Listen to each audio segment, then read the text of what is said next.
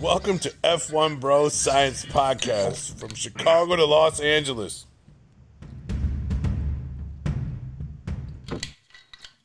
Here we are again, back for your listening pleasure, now viewing, with Spencer Love and Tim here. Got Austin Cheatham for a guinea pig on our video podcast because we want to look good. That's why we got him. Good choice. Here we are. And you are making us look good. Great choice, man. So where are you at, Austin? You're at somebody's house? Yeah, I'm quarantined at my buddy's house currently. We just jump around, Hell with this quarantine. Let's get it done. Hear that. So the other day you were telling me you had an idea for instead of Stashville. You're talking about upgrade? Yeah. Yeah, we don't have Stashville anymore, so I think we need to upgrade to first one of the year, and it just so happens to be Bay City. So let's come back with some mullets rocking, some 70s and 80s stuff going on, aviators, the old trucker hats. In fact, I got a sweet Mercury hat from back in the day that I found on eBay that I scooped up. So we'll have to do a Mullet City trophy then. Mullet City. Yeah. Well, how am I going to get in on that? Because I ain't growing no mullet or no skullet. So Yeah. I'm going to figure Yeah, out I something. don't know. We'll have to figure something out for you. I got a wig for you. I got a Joe Dirt wig for you. Deal. You can be a Done. blonde. I'll wear that under my helmet, too. I don't give a shit. That It'll be long, awesome. hair don't cover up that red neck, boy. Hell no. If you look sick on the podium, too, holding my trophy. Joe Dirte. You'll look good with that. I'm gonna wear a flannel, too. That hell of a driving suit. Mm-hmm. Flannel suit and a mullet wig. Game on. No, driving suits don't make any faster, man. Nah, stickers do. Everybody that wants to be a part of it would chip in $5 or something maybe, and then winner takes all. Something like that, enough to buy some beer or something. Like a Calcutta. Yeah. Yeah. I think that's a good deal.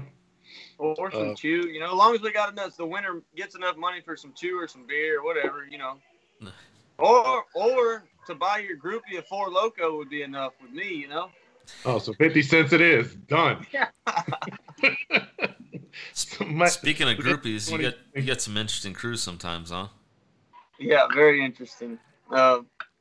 Pretty funny, actually. We were in Springfield, I think, the first year, and I was short-handed. Seeing this guy walk in the pits or whatever and looked like he was lost, but he was enjoying the boats and all. I was like, hey, man, looking for some help tomorrow. I'll get you an armband and all that. And he thought it was the coolest thing in the world. And heck, he's turned out to follow us around, and he's like our head guy in charge when it comes to groupies and stuff like that. Works his butt off. For next to nothing. Just beer and a sandwich here and there. Some bologna. He don't even care about a sandwich. Just a beer. Pork chop in every can. That's right. And it doesn't have to be any preferred beer. Just beer. As long as there's something in the cooler, yeah, he's good. I'm going to tell Josh, dude, you got to step your game up and start working for beer because can't afford your ass no more. Yeah. For sure. Sounds like you're missing out on a decent party over there, Austin. Oh, no. I ain't missing out on much. There's a few people outside, but you know how that goes. So it's under 10 people. We try to keep it under 10 people and abide by the law, Yeah. 6 feet apart. Yeah, do our part to slow the spread. Spread of what? I'm new to this whole quarantine. Oh, yeah? Slow the spread of what, you say? Yeah. I know what's going on. I guess you stay on this podcast so much you don't even know. Which actually, I don't know. If you have Facebook, get on Facebook. If you know a few Democrats, they'll let you know. I just defriended one of my cousins on Facebook today because of some of her comments. It's like if you want to be positive and be supportive of somebody, and it's different than what I feel, that's fine. I'll read about it, but don't just be negative and beat up on people. That ain't no good to read. Yeah, I mean that, and let people live their life. Don't tell them they got to sit in a corner and hide from the world. Shit, I ain't doing it. Man, no. No many people are. Well, there's a lot of people doing it. There's no one I personally know. Yeah. So we're doing our part with the podcast, I guess, right now. Yeah, Social distancing. And we're in 3 different corners of the country right now, so we're obviously 6 feet apart. Yeah, for sure. Not 6 feet away from a drink, though. It's all good. Shit, 6 feet. My arm ain't 6 feet long, dude. 6 inches. Yeah, whatever. As long as I can grab that son bitch, I'm good. So is your shit ready to go for the racing this summer?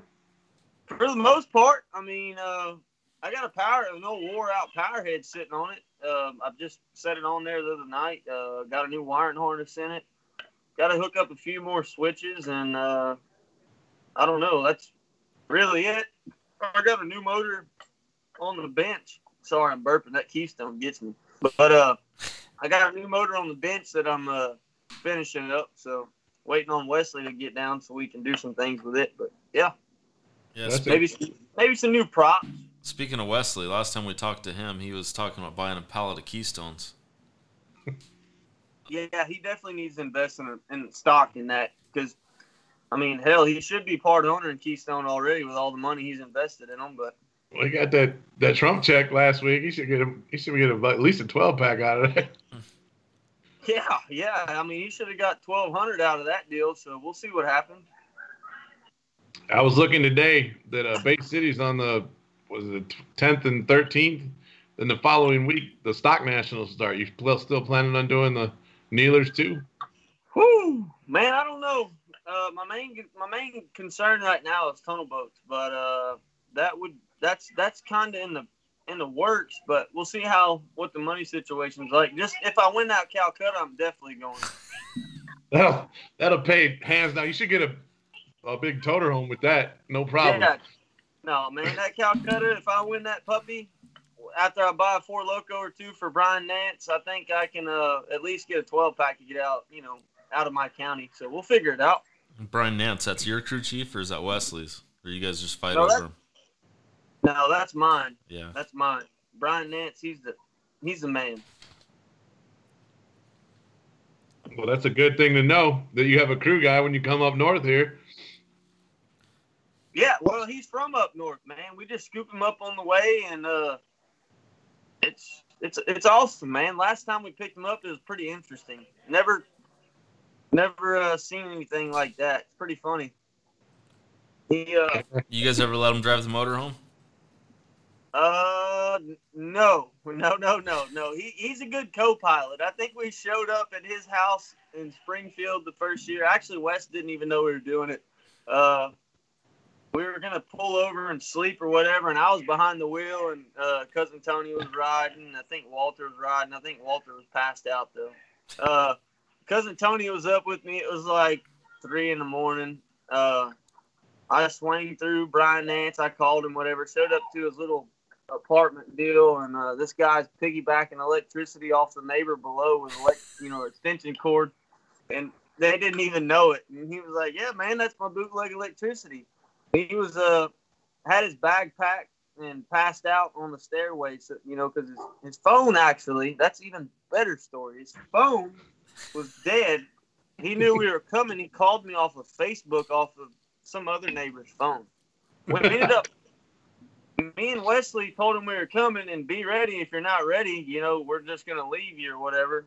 But Wes didn't know the time of day or whatever. We were supposed to take a nap, like I said. But I went straight through and gave him like $80 or something. His phone turned back on so I can communicate with the guy.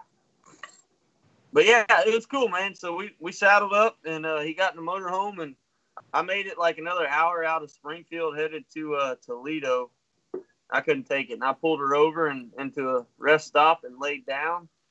Next thing I know, I wake up to Wes tapping me on the shoulder, pissed off because Tony and Brian decided we were going to the race. They had enough of the the rest stop, and Tony's driving, and they're both sitting up there smoking cigarettes going down the road. And Wes was more mad about them smoking in the motorhome than anything. So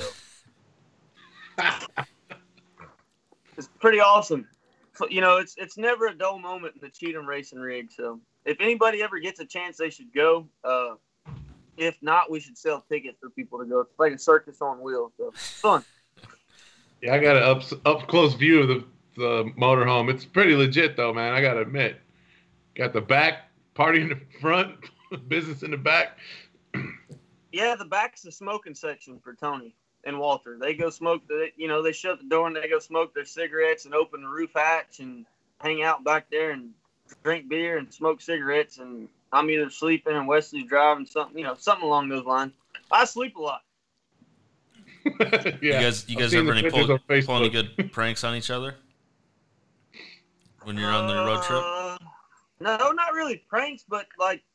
I mean, you've never like grabbed a piece of dental floss and tied a booger to it and dangled it in from your buddy's face and wait for him to wake up and smack himself in the face and have a booger stuck to his face or anything?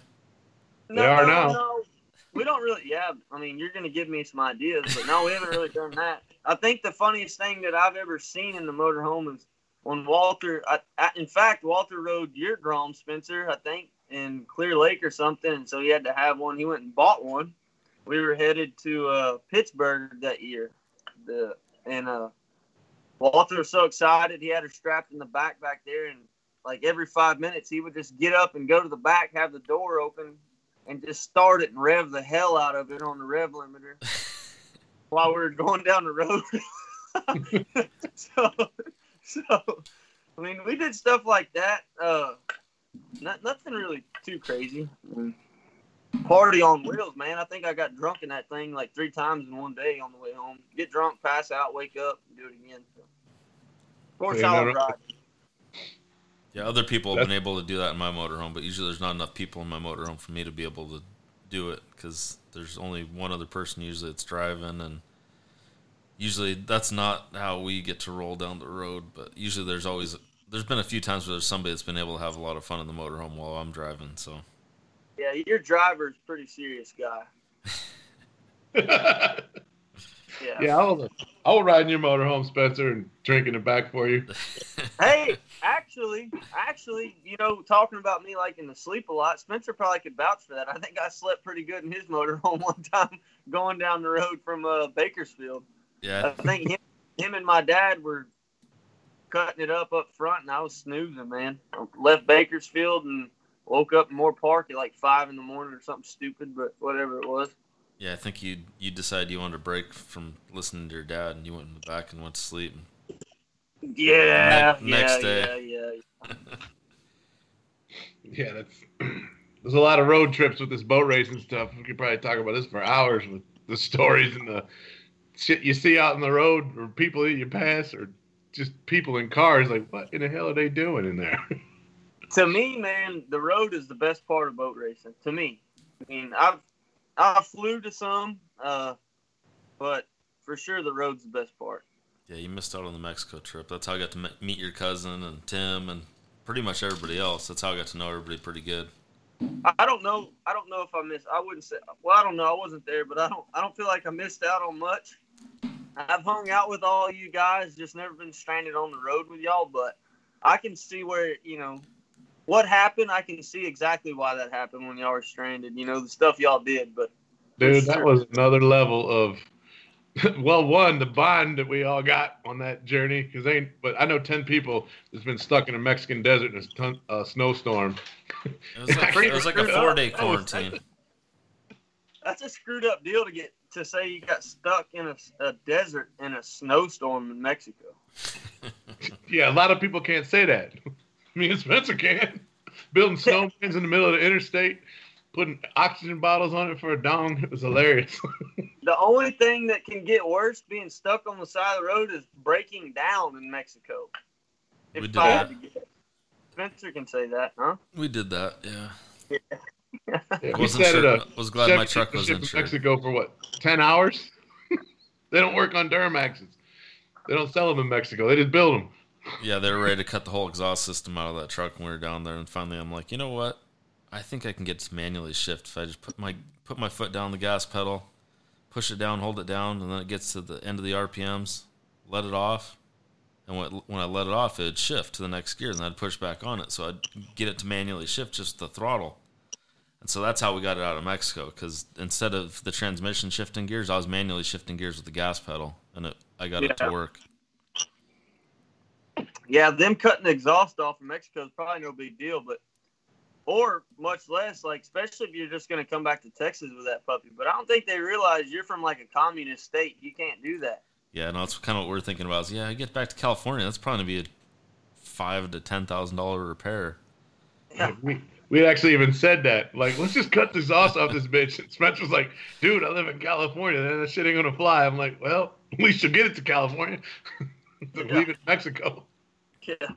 I think I'd rather be in a bind in the States than a bind in a foreign country. It was an experience. You'd had to have been there to understand it, but it was horrible and cool as hell at the same time. Yeah. Yeah, and then we were at that race, and I managed to podium and get a ball of champagne, and it was a grinder, man, going down there and doing all that, and then up on the podium, and they're, set your ball of champagne down. We're doing pictures, and I set it down, and then, okay, now we're doing autographs.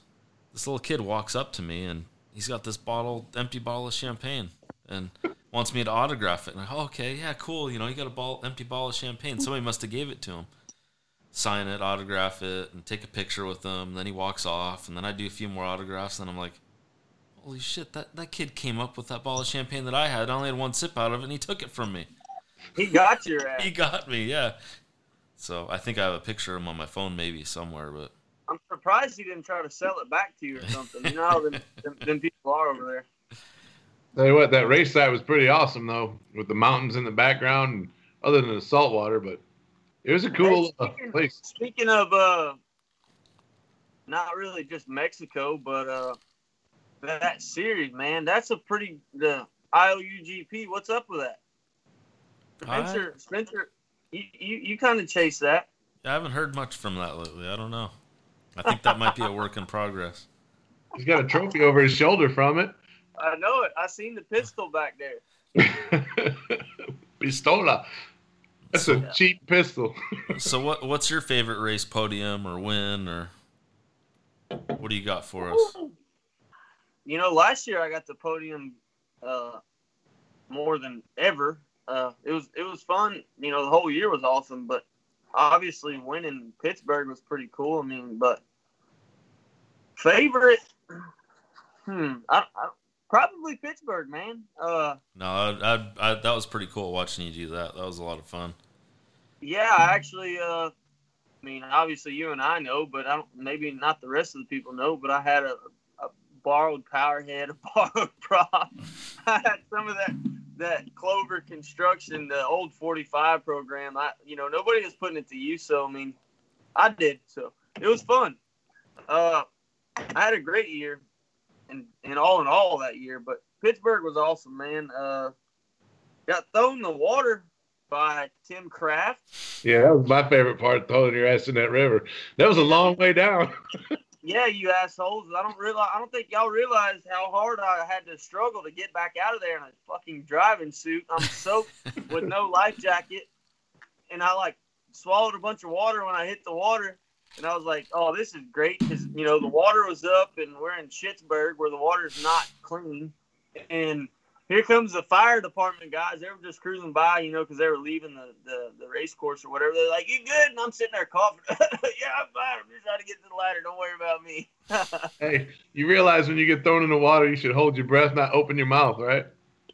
Yeah, well, actually, I was used to running air, on my face. But when I got thrown in the water quick, I had no air. Yeah, that was fun. Pittsburgh's always a fun race, even though the pits kind of suck. It's a mile away, but the race itself. Then when it's over with, you see 6 turn pins at the final lap because your head is beating on the castle so much. It wasn't that. It was snotty in the 45, but not that bad. Just in the turns down there where the rivers meet. But I'll never forget that deal. I still know the numbers off that prop and everything. So that was. Not that it matters. I'll have to ask you which one it was after we got off the phone. I'm curious. Yeah. Oh, I know. I won't forget which one it was. Yeah, you should have a better time there this year, Tim, because that boat will treat you a lot better getting around that course. It'll be a lot smoother for you. You'll see 3 buoys at the end. Instead of Hey, 4. we've seen that boat there win one of the roughest races that ever happened on our circuit. So it definitely Pittsburgh won't be nothing. That'll be a walk in the park for that big thing. Yeah. Let's hope so. I can't wait to get in it. Hell, I've only sat in the thing twice. I'm gonna be following one of you around, because you can get in somebody's wake and it's not so bad, just kind of whatever. I'll take a good pressure washing around the race course just to not get beat up so bad. Yeah, don't hit those outside course markers at Pittsburgh. I hear they're pretty tough. Man, since I was in 45s that year, I had a front seat show to that on the judges stand or the announcer stand over there when John Eddy plowed that bastard. All I seen was shit flying everywhere. I'm like, what happened? No red flag. That 1 minute cannon that we hear at Springfield, that's what it sounded like when John Eddy hit that fucking buoy. With the dong. Yeah. And I look up and there's splinters everywhere. I was like, oh, that's not probably good. Hey, but he made it back to the boat ramp, but there was a big wall of water in front of him all the way there. So yeah, he's one of the nicest guys out there too. He's a pretty cool dude. He sent me a picture of that boat. It's all fixed up. Looks really good now. Can't wait to see it. He's the first one to give you a shirt off his back every time that you need anything. So. Oh yeah. Even if he doesn't have it. Him and David McMurray are both the same way, but I think John Eddy definitely takes the cake when it comes to putting one in the water, like crashing or something like that. Yeah, you want to say anything about David McMurray, Nashville Marine, Oh man, actually, I since don't know you brought it up, this shirt, but it says Phoenix Boats. That's what Nashville Marine says. It says Team Nashville Marine on the back. Good guys, man. David's awesome. He helps me a lot. If it wasn't for him, it'd definitely be hard for me to go racing. I actually, the new motor I was talking about, I had the block. Actually, Tim Kraft, that's the block that Tim Kraft brought to me from Fairchild, and I finally put her back together this winter with everything came from Nashville Marine. Pistons, bearings, everything. Electronics. And they're good guys, man. I appreciate them a lot. And David's a really cool guy, man. The first time I met him down at a golf fort, he didn't even have a boat. He was so enthusiastic and ready to go. I was like, oh yeah, we need these kind of people here. He jumped in with both feet. He's a good guy to have around for sure. Yeah, and that's Gulfport's where I met him, and we hit it off good, man. And I didn't really think that I was going to get in. I mean, I obviously wasn't trying to get anything out of it. I didn't even know he was a boat dealer at the time. I don't believe, but I don't know. He's a really cool guy. It's awesome to have people like him, and it's cool, man. I'm glad to have him for sure. So he's had a rough go at this starting in boat racing, and I'm glad he stuck it out. And I think we're going to see a lot of him this year. For sure, he'll be he'll be one out there. He's definitely putting some money into his program, fixing up everything, getting ready to go. He'd be a good guy to take my kids to go visit right now during this quarantine too, because he's got that swimming pool with the water slide in the backyard. Oh yeah, for sure. Kids would be liking that. He'd be great. But definitely that thing. As long as they're in a race boat in the middle of the pool. Well, we're going to have to do a quick pause. Lost Austin again. Pause that recording. At least he's Can't smiling. pause it. Or can you stop recording? No. Well, then it's over. All right. Well, just keep it going. I mean, if we cut it out, we cut it out. Austin, hey, we see Austin. your face. He's cheesing. Well, at least he's smiling. Yeah, we'll just leave him up there in the corner. I think what Austin was trying to say is, David McMurray's a good guy. He's glad he got to meet him, and he's helped him out a lot. And yeah, he definitely one of the nicer guys I've ever met. Yeah. He definitely enthused, loves this boat racing stuff. I mean, he's done all kinds of other racing too, but you know how this boat racing is. Once you get into it, it's like, I don't know, you can't get out of it. It just holds you.